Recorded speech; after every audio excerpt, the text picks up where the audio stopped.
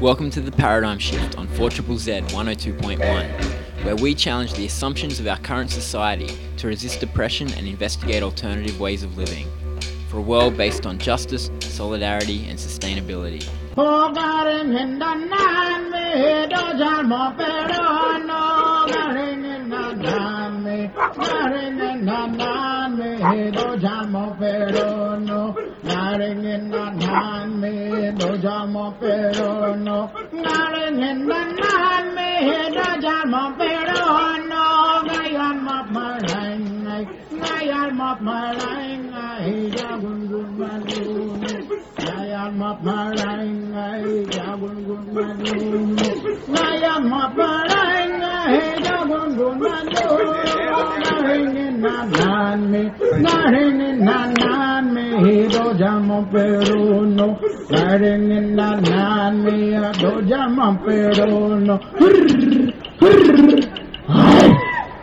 Welcome. You're on the Paradigm Shift with Ian. We're going to continue last week's foray into local government issues. We have a special guest here. Maybe you could introduce yourself, Elizabeth. Good afternoon, Ian. I'm Elizabeth Handley from Brisbane Residents United. We're an umbrella group for local community groups in Brisbane. And when you say an umbrella group, how many groups does that entail?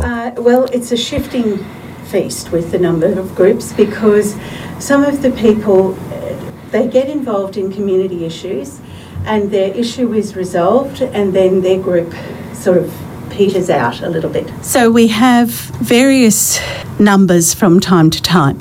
The idea of Brisbane Residents United is that we all came from local community groups that were involved in a particular issue, and we found that we all had the same issues. So we decided that the way that we could move forward was that we would start working on the legislative level of government and also trying to influence our political people so that we could get good results that could then be used by all community groups. The Queensland Constitution, it charges all local governments with the responsibility to provide good rule and local government over its area. Is that possible under the current system? It's very difficult, actually, under the current system. I think what has happened is local government, if you like, is the honeypot area of government. And what has happened, particularly in Brisbane, it is becoming increasingly politicised, and the donations that are given to the political parties are increasingly affecting what is happening in Brisbane. I think local government is really caught between a rock and a hard place as well. We really need to be looking at our population levels and what is the carrying capacity of various areas around Australia? How many people can we afford to have in an area? Because the way things work at the moment, the federal government decides on how many people can come to Australia, and they settle in various parts of the country. But then both state and local governments are set targets to settle these people. Now, that may not work well for the people who are already living in those areas. And in fact, we can already see that the country is becoming stressed and certain areas are literally becoming unlivable. But local government is the level that's charged with making space for those people. The Brisbane City Council yesterday announced, under the rubric of saving the backyard, that they're going to place a ban on townhouses and they're going to allow it. Is that a solution? Not necessarily. No, it's not. I don't know if you're aware, but a number of years ago, during the Jim Sawley administration, they did a huge project with local people called City Shape. And the idea of City Shape, and it had 60,000 people from memory who had input put into City Shape. And what they actually said was that they would like to see the city develop in dispersed areas, and by that I mean maybe things developed around various shopping centres around the place. Their second choice of how development was going to happen was along transport corridors, and the third choice was the inner city, and the last choice was that it was dispersed through various areas. What our council has done since that time is actually they've increased the development in the city. They've certainly increased the development in the ring suburbs around the city, they have to a certain extent increased development around shopping centres for dispersed areas, but not really, and transport corridors to a certain extent, but not, once again, not really taking those into account. And when you think about how do we want Brisbane to be seen, do we just want to be a cookie cutter of every other city that you go into, or do we really want to embrace our subtropical climate and be seen as Brisbane?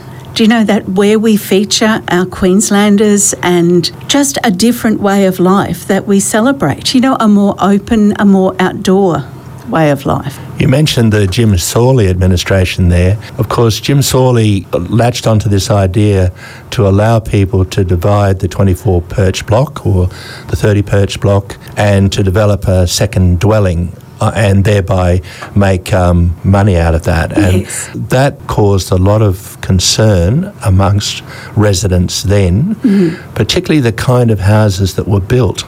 So rather than saving the backyard, the houses just take up the whole block. You don't see the people. There's no sense of community, and there's often rental. They're rented out because people are taking advantage of federal government legislation, both a reduction in capital gains tax and also negative gearing on their income. They can claim the deductions of their expenses and outgoings in that property against their real income, which is their wage.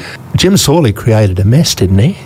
Well, I think, Ian, if we looked at all of the councils, the problem is that somebody comes in with a brilliant idea and they always half implement it.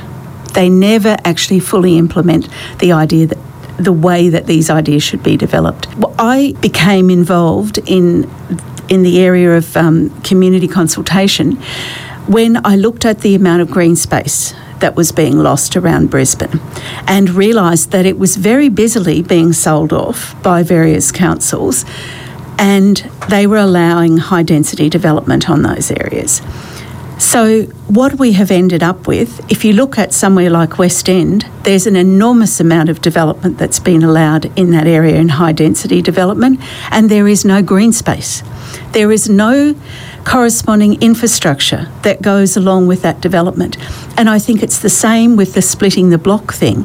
Do you know, I am sure that people during this heavy rainfall have noted that the rain that is falling to the ground, unless you have land that rain can soak into, is now actually in the streets and in the gutters, and it is running faster, and there is more of it than there has ever been before. You look at some of the new developments that are going ahead at the moment, and they are on blocks as small as 300 square metres, and some of them even smaller than that, I believe. There is no space. And we are in a subtropical climate. The predictions are the climate in Brisbane is going to be like that of Rockhampton, and we're not planting the street trees or the way that make that temperature livable for everybody in this city. You mentioned other councils. I've just completed an interview this morning with a young horticulturalist who is running in Toowoomba, and she raises a number of interesting issues. So I'd like to go to that interview now and then get your comments on it afterwards. I'm talking with Elizabeth Handley, who's from the Brisbane Ratepayers Residents United. Oh, good, because that incorporates everyone, doesn't it? It does, absolutely. Not just ratepayers. No. So let's go and have a listen to Michelle McIntyre from Toowoomba. Could we start by you introducing yourself? Hi, Ian. My name is Shell McIntyre. I'm a candidate for the upcoming Toowoomba Regional Council elections. They'll be held on the 28th of March. What are your policies? I believe that we can look to a greater future. I think that currently politicians are not reading the room. I think people want to see more green spaces available for their use, especially for future use. My platforms are heavily involved with art, community and transport, leading on to tourism as well with those green spaces. The Toowoomba region area is a massive area. It extends far. 10 areas were amalgamated when the council formed one big council to cover those regions, and really those outer regions don't get much look in at all. So I'm for developing the region as a whole. I believe that, we're an hour and 40 minutes from Brisbane, on the Warrego Highway. It's a great road. We're looking at trying to get the passenger rail coming through Toowoomba. But I think that we can use this space. We are country. We should be involving our Indigenous people and our arts community. We've got so much going on here. We just have to stop putting in these great swathes of houses with no trees and shopping centres and no infrastructure to really support those areas. Does Toowoomba have a local public bus service? It does, but it's kind of out of popular use unless it's right on peak time with taking kids to school. They use big buses. People aren't really using it. It's slow. Often the buses are not really running on time, and people do complain about it.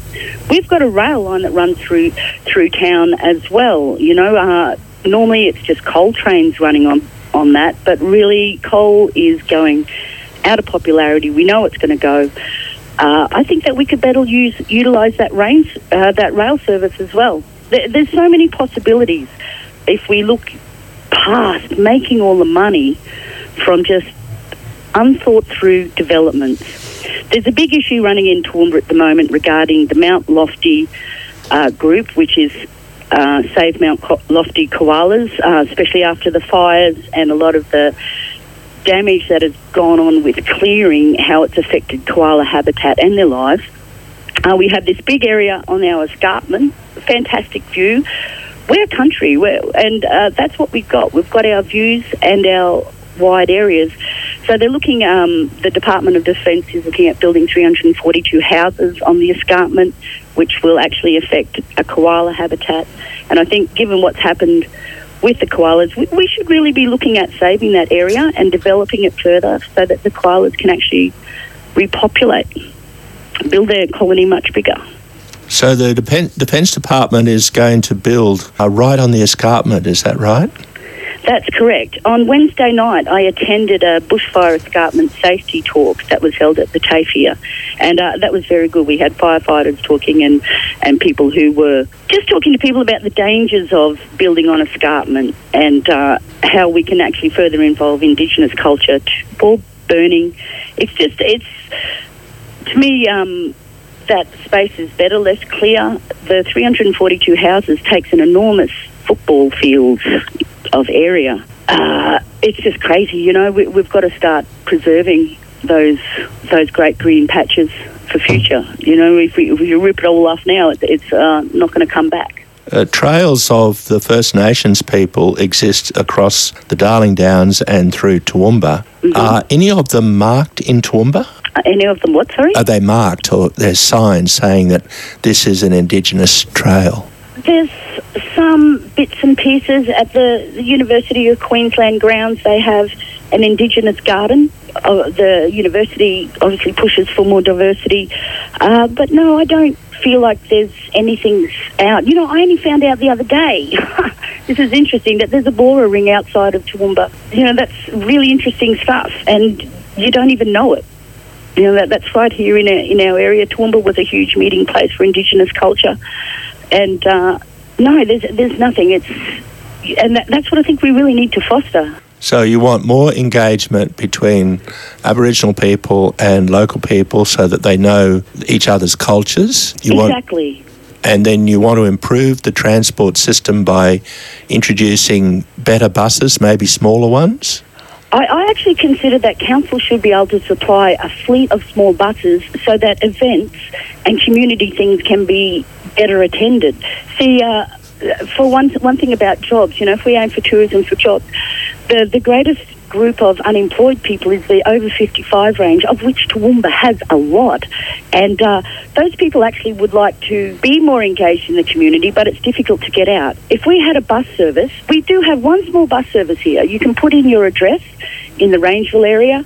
They will go and pick you up and take you places. I think that sort of system can operate throughout the region and for specific events. I'm hoping to get some kind of community and arts development hub, like an office within the council, that can actually coordinate all of these great things that go on in this area, because it's really hard to find out about things. And I think if we can get people to those events or to those community engagements, then everyone is just much better off.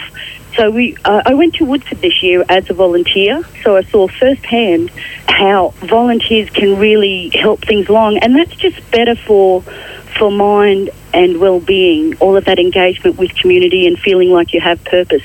It's very difficult to run a car these days. It's very expensive, and it's pretty hard if there's not much public transport or encouragement to get out and do things. Okay. Any comments, Elizabeth Handley?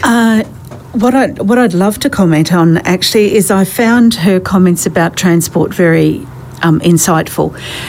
The state government just recently did some research into what they thought people would like to see in the future of transport, and we actually put in a submission about that, saying that we saw that driverless cars, particularly the small electric driverless cars, could be a very successful way of actually doing local transport. So something that was the size of a small bus that would go around and pick people up from their addresses and then deliver them to where they wanted to be, and that it all happened within a set time frame that you could do via a fairly simple computer system. So it's what it says to me is I am so pleased to see that people are thinking outside the box. And your person who you were interviewing was just so insightful as well, in that people need to be engaged in their community. The more engagement that they have in their community, the healthier they are going to be. And particularly with an ageing population, it's very important that those people use their brains and that they are engaged fully in their local community. So, Toowoomba has a lot of opportunities to make it a centre for agri-tourism as well, not just... And when you can blend that in with Aboriginal tourism, we think too narrowly. We should be looking at including our communities and making them vibrant. I'm talking with Elizabeth Handley, who's from Brisbane Residents United, and this is a discussion about local government, how it can be improved. It's part of a series on the paradigm shift in the lead up to the local government elections on the 28th of March. Let's go to a song now. It's Sounds of a Town by Jumping Fences. Strange sounds, familiar songs invite me home.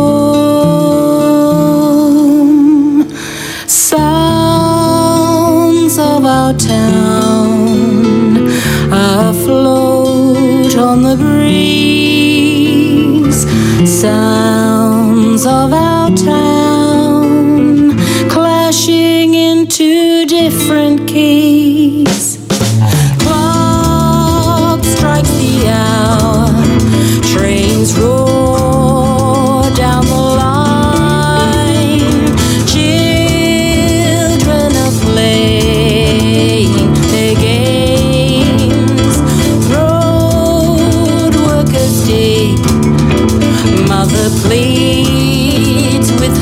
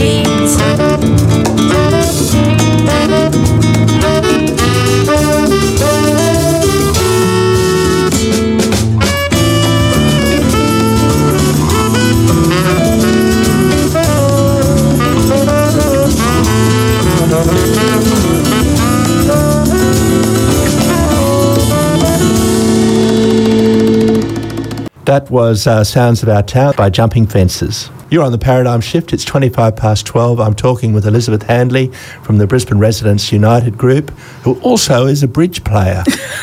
I just found out. Do you know my great aunts, that I went to a holiday down in Victoria and they decided I was too stupid to teach me bridge, so they taught me 500 instead. And we had some great times playing 500.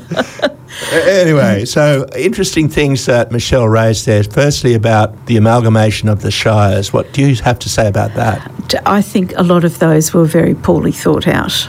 And the fact that the Noosa Shire Council took itself out of the amalgamation, and thankfully so, with the Sunshine Coast. And I know that Stanthorpe very strongly wanted to remove itself from the Southern Downs Council. Do you know, the thing that was very annoying about those amalgamations were there were a lot of councils, quite small councils, who were very responsive to their local communities, and those councils were amalgamated, and the property that they had very carefully and the resources they had very carefully husbanded over a number of years was then turned over to larger councils, often in a lot of cases larger councils who had mismanaged their budgets, who sold off a lot of the assets from the smaller council sites and are still mismanaging the budgets because they were the larger population areas in some of the sites. So the council amalgamations, the question I ask your listeners is, have your rates gone down because of council amalgamations? That's what you were promised. Has that happened? And I can tell you, in most of the areas that I know of, the rates have skyrocketed. They have gone in exactly the opposite direction. Last week, Rob Pine, former independent Member of Parliament and now running as a councillor in Cairns, he raised the point that amalgamations provided an economy of scale. What do you have to say about that idea? I think the things that you're looking to provide economies of scale on, there is nothing to stop you doing that. You know, there's nothing to stop you having regional assets, for example, to do road building, and that are shared by a number of smaller councils. But when you have situations where a small town might have had a swimming pool and various other assets that they had built up over a period of time, and then the larger town in that amalgamation decides that that swimming pool is too costly for them to run now and just shuts it down, that's not increasing the services for the local people. And I think if you asked a lot of people in various areas in the country whether they thought the amalgamations had been a success or not, I think you'd get a very definite no. Another point that Michelle raised was about housing. She raised a really problematic thing where apparently Defence Force housing up in Toowoomba is going to have a big development right on the escarpment. And that's incredibly dangerous. We've just seen what happens with bushfires, and I don't know if people are aware, but bushfires actually travel faster uphill than they do just across the flat. And particularly when you'd have an area where the wind would be behind that as well, it's just not a sensible idea.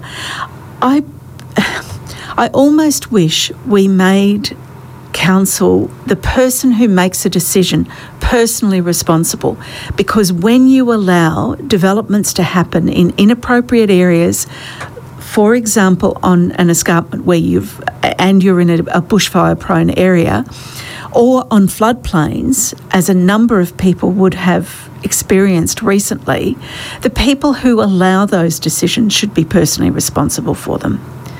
We're allowing the development industry and a local council. Well, the thing about a local council is that it's the ratepayer that ends up paying for their mistakes. But does the local council, in this case Toowoomba, have the power to override a decision by federal government about Defence Force housing? Unfortunately, it doesn't. That's the truth of it. If they can certainly have a say in it, but for, I think, both state and federal, they are able to override the local planning So doesn't that get back to your original point that Absolutely. federal and state governments are forcing councils to do things they don't want to do? Absolutely. And it's not in the interests of the local residents, but they're being forced to do so, Yes. so they go ahead and do it.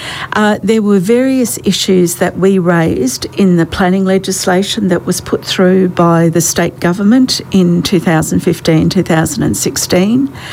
And one of those things was that you cannot adequately, councils could not refuse a lot of applications because within the planning legislation they were unable to refuse certain. And when you have situations where they may be taken to court by a person, a developer or another government department who wants to build a particular development, they just don't have the resources to always be taking that sort of thing to court. So maybe, taking your example earlier about West End, where developers moved in and there's been high density housing approved by council, Yes. maybe local areas should have the right to veto development. For some reason, Ian, our government at all levels has stopped, and I can say this very clearly, has stopped doing good community consultation. And they seem to be scared of actually getting the opinion of local people. I personally believe a lot of people, if you give them the facts, you tell them what's required, and you say this is the parameter in which we need to make our planning decisions, they respond like adults and they can come to reasoned decisions. It's our governments don't trust us to do that.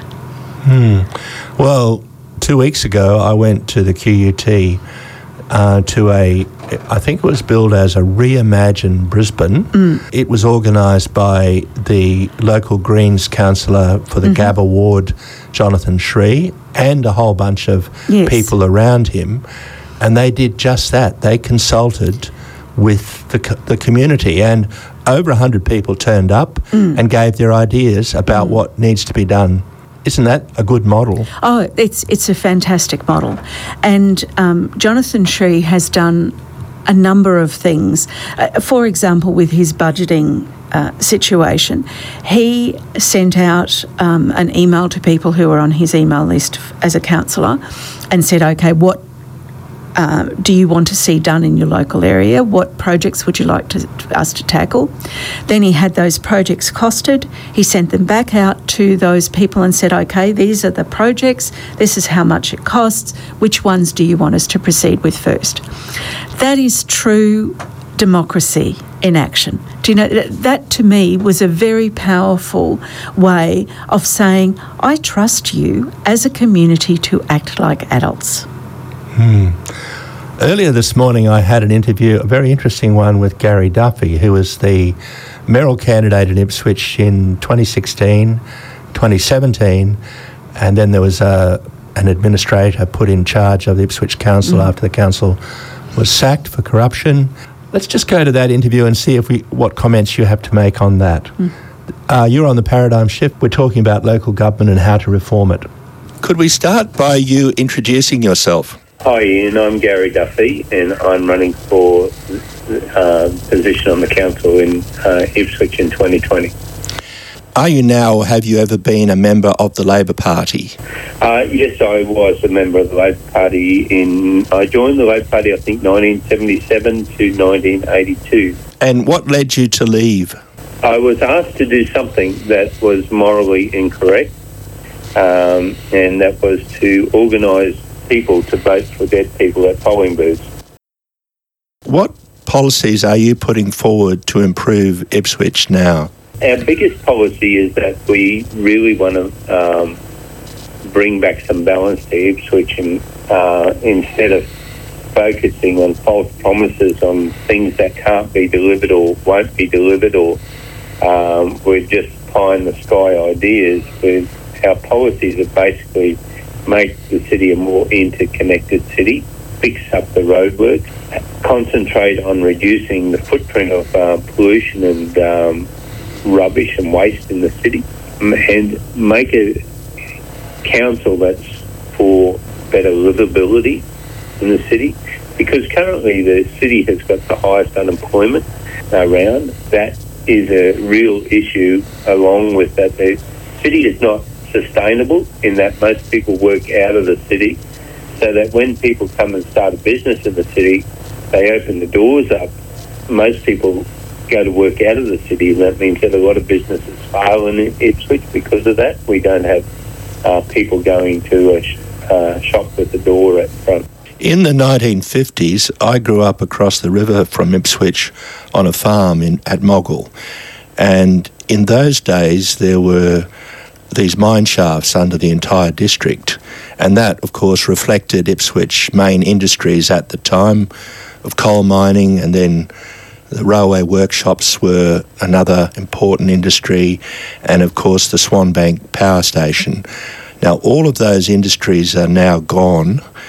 How can ordinary people make a living these days? And I mean real jobs, not... Yeah, I understand real jobs. In a business I was in manufacturing, we got Queensland Small Business of the Year with... there's a business that I started with a couple of $1,000 by selling a second-hand car, and then a couple of years later, 5 years later, we got Queensland Small Business of the Year. I do understand that business is very difficult to do, but business is hard and you need to work on it. I travelled 400,000 kilometres in my car across Australia, living out of my car, setting up the business and getting customers. So there's nothing easy in business, and I do know that business is not easy. But the thing that we need to attract companies here is companies like Bosch or other big companies need to be able to feel secure in bringing their businesses to Ipswich. We have over 20,000 people out at the Ambley Air Base, and we have an opportunity there for military businesses. I lived in Europe, in Hungary, for for more than a couple of years, and I saw how they encouraged and brought in big businesses like Bosch, Tiba, GlaxoSmithKline, Sony, Siemens, and all the rest of it, is that they create a more of an atmosphere to encourage them to come, and encourage them to employ local people, and that's a very good system that they have over there, and we can do that here. There's an old saying, you can't fight City Hall. Based on your experience of the past 4 years, do you think that is true? Well, City Hall started to fight against me 7 years ago. So we've been in a battle with the City Hall in Ipswich for 7 years. It is true that you can't fight City Hall, but you've got to ask the question, why should you have to fight City Hall? Because City Hall should be a government for the people. It's closest to the people. It should represent the people. Instead, what we find is that City Hall becomes an organisation that has so many rules and regulations that enable it to cause untold detriment to people in the community. There's no other reason but to be vindictive. And that needs to change, and we set about to change that. And I think we've come a long way in 7 years. We've been successful in getting the first charges on some of the people, and we've got the council dismissed. That took a long time. We set out a plan to do that. Once we identified that the local government can make any rule it likes to make corruption legal. It has more power than the state government. That's why the state government couldn't sack the Ipswich Council unless it made a special bill. Section 9 of the Local Government Act is that the local government can do anything that a state can do. That means that the local government has as much power as the state government and can do anything that a state government can do.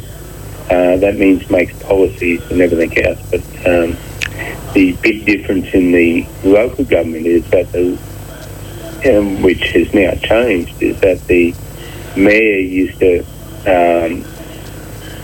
have to give a performance review of the CEO, and then the CEO had to give a performance review of the mayor every year. That means that each looked after the other as far as their position. You're on the Paradigm Shift with Ian and Elizabeth. We're talking about local government. Now, I have interviewed a number of people today.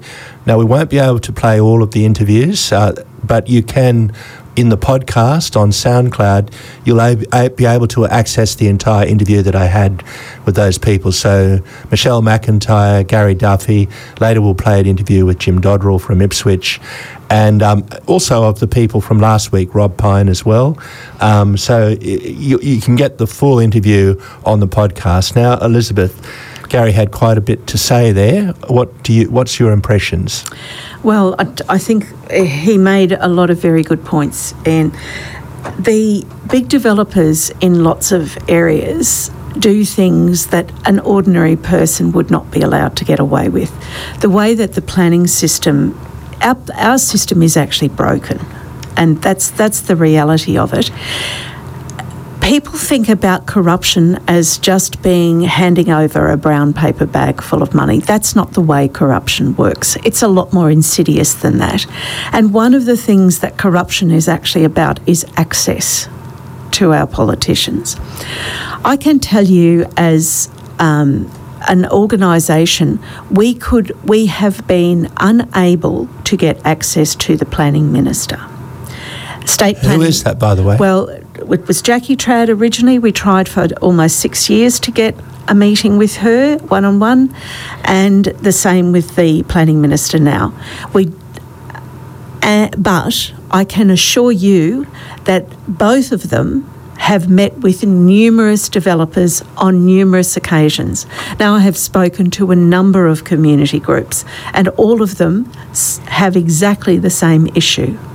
It is incredible that our political leaders think that it is okay to just be meeting with one side of an argument and not meeting with the people who are actually paying their wages, because the community is who pays for government.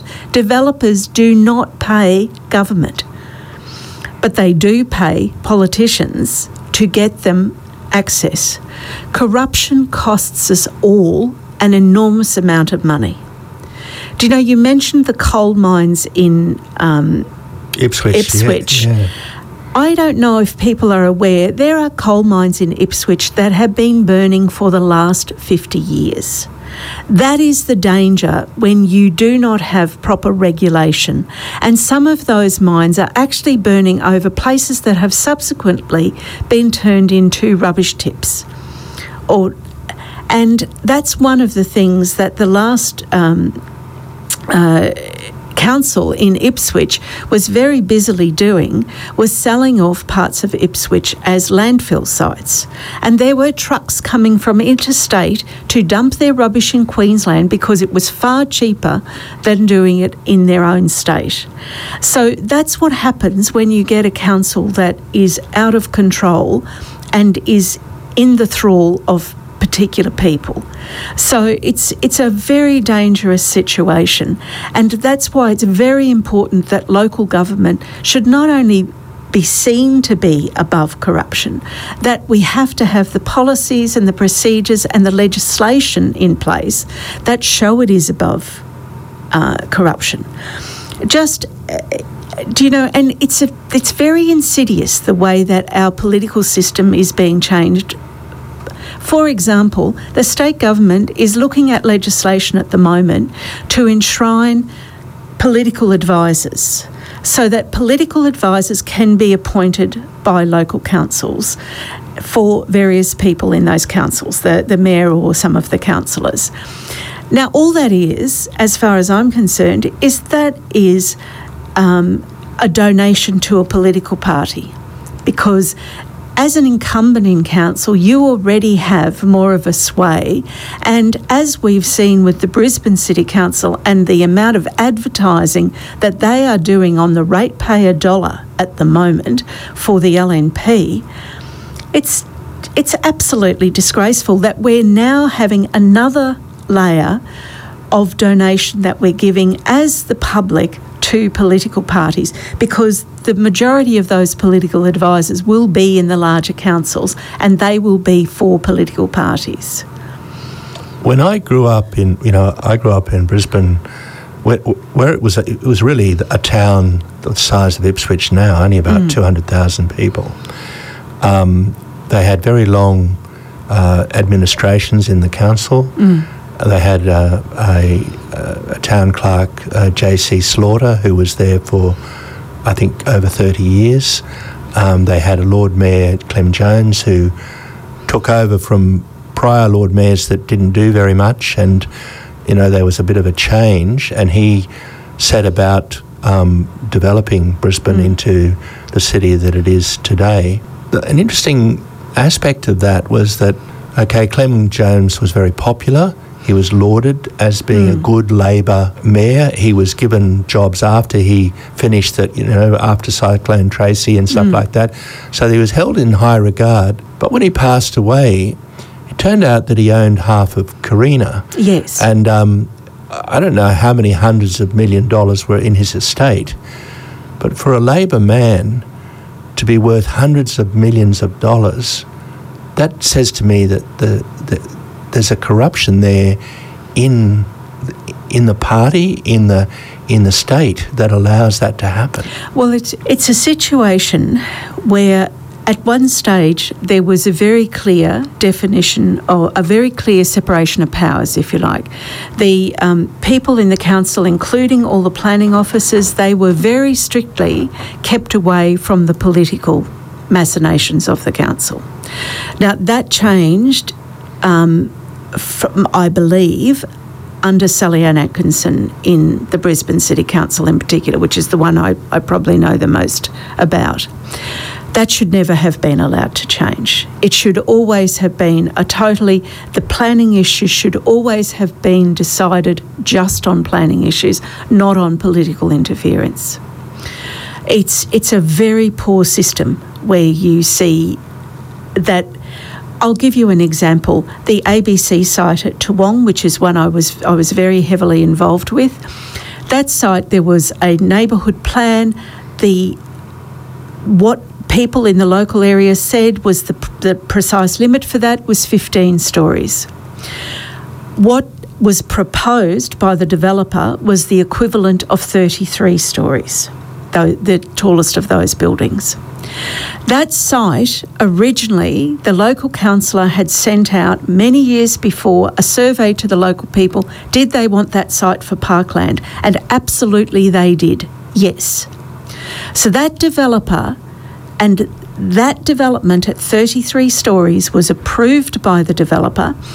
One of the local residents had to take it to court to have it stopped, and what the outcome was that it was approved by the Planning and Environment Court, and then the individual took it further to the appeals court, which most of us couldn't even dream of doing, and the appeals court found that the Planning and Environment Court didn't have the right to override what was embodied in the neighbourhood plan, which was the wishes of the people. Because what they had tried to say in the Planning and Environment Court was this building was being built in the community's interest. Well, that's rubbish. And if you looked at Toowong at the moment, Toowong has lost over 6 green spaces in the last number of years. It has had no replacement green space. Yet there are over 5,000 new bedrooms that have been built in Toowong in the last 5 years. So why I talk about bedrooms is it gives you a better indication of how many people are actually going to be in that area. That's just, so we're building this stuff without the infrastructure that we need, we're not doing it in a cumulative fashion.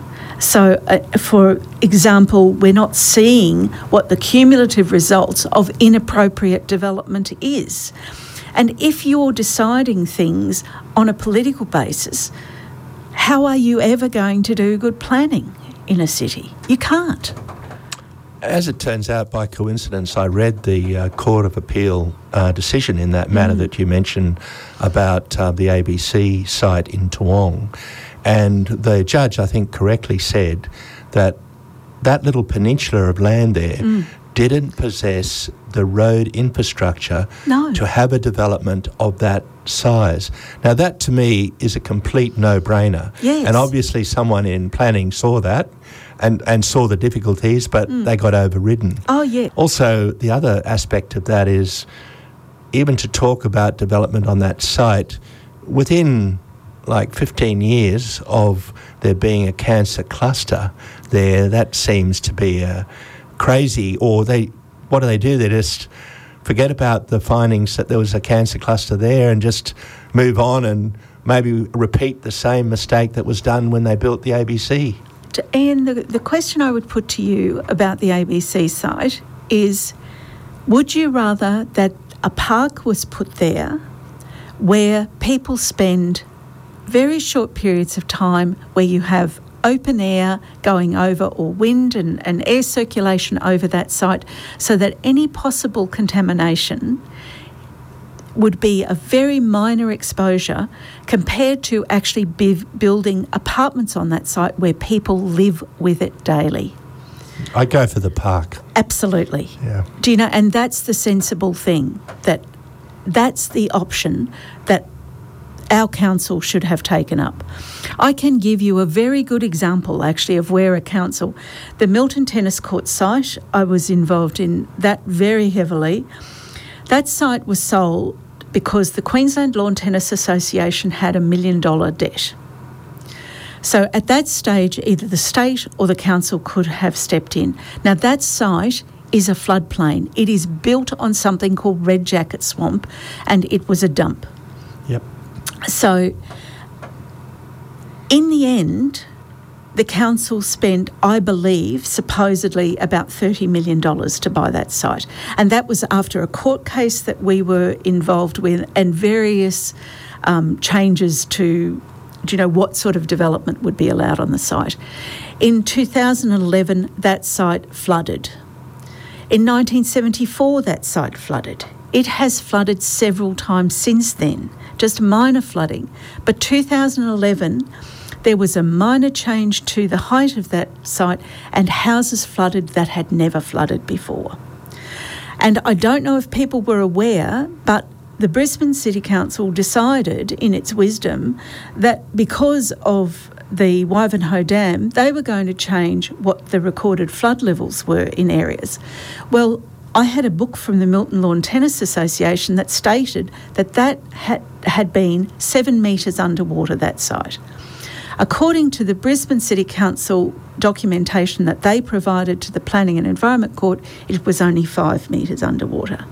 And after the 2011 flood, they had to admit that they had actually changed the documentation. It is scary that somebody would do that. I'm just going to go to a song and then we'll come back for a summary. Maybe a song that's related to this in a way. It's Bobby Darin's Mac the Knife, which...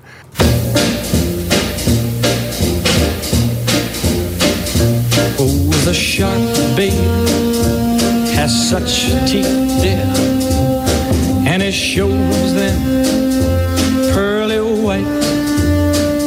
Just a jackknife has old Maggie Heath, babe, and it keeps it out of sight.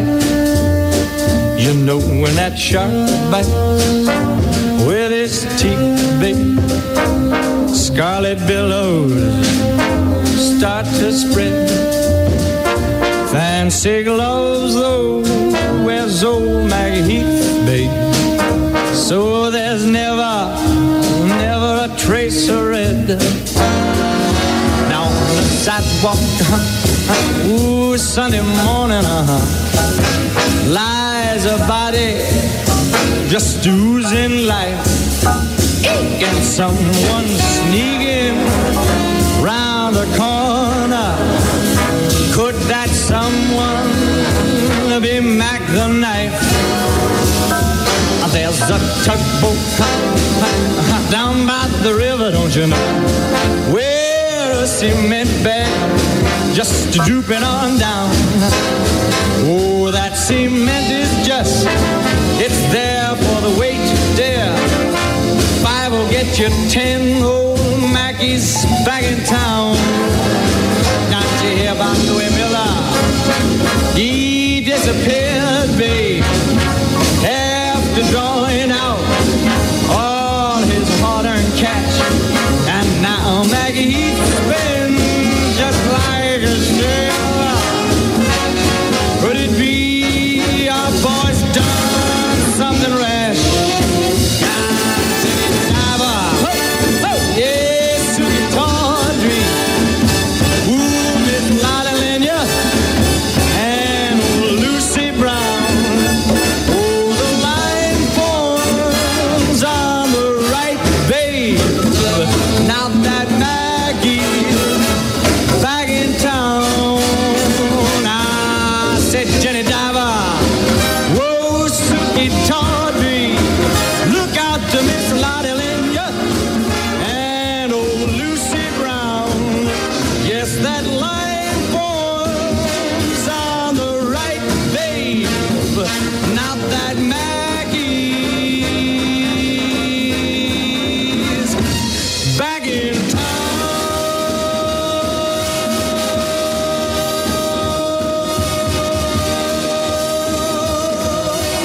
Look out, old Maggie is back.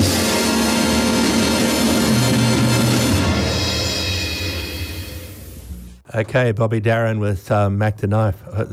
It's an upbeat tune, but lots of violence and murder and stuff. Away from that now, and we're talking about local government with Elizabeth Handley. What's your sort of takeaway message to people who are going to vote in the coming election? If you've had dealings with your local councillor, or you can remember the things that they promised the last time they were elected, have they delivered on those promises? Is the amenity in your area getting better, or is it getting worse? And if it's getting worse, you need to be talking to the local candidates and find out what they're going to do to improve your local community.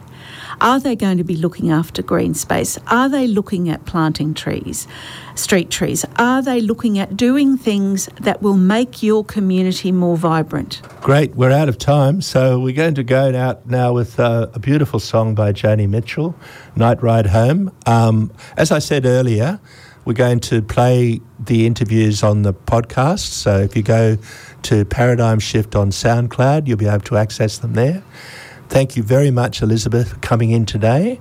One thing I should ask is, if people want to get involved as you are, can they join your group? Or we're actually more an umbrella group for community groups, but what I would say to people is look for a community group that works in your area. For example, at West End, there's the West End Community Association. That's a very active organisation. Aware of what's going on, the better government you are going to get. If you are a silent majority, I'm afraid the outcomes for you aren't going to be good. Well, on those wise words, that's it for the Paradigm Shift this week. Just go out with a beautiful song by Joni Mitchell, Night Ride Home. See ya.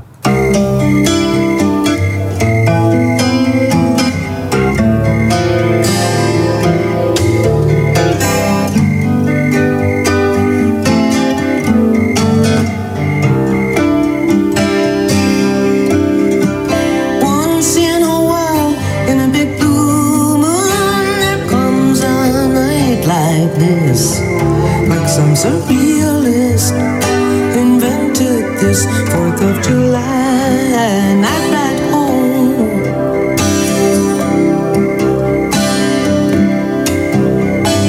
Hula girls and caterpillar tractors in the sand, ukulele men, the fireworks this 4th of July night ride home. I love the men beside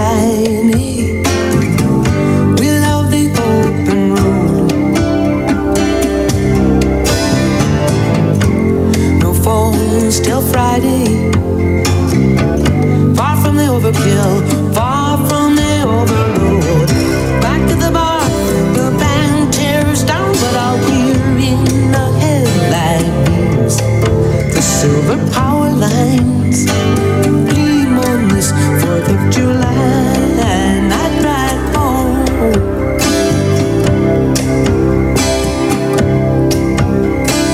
Round the curve in a big dark horse, the taillights on his head. He's keeping right alongside, rev for stride.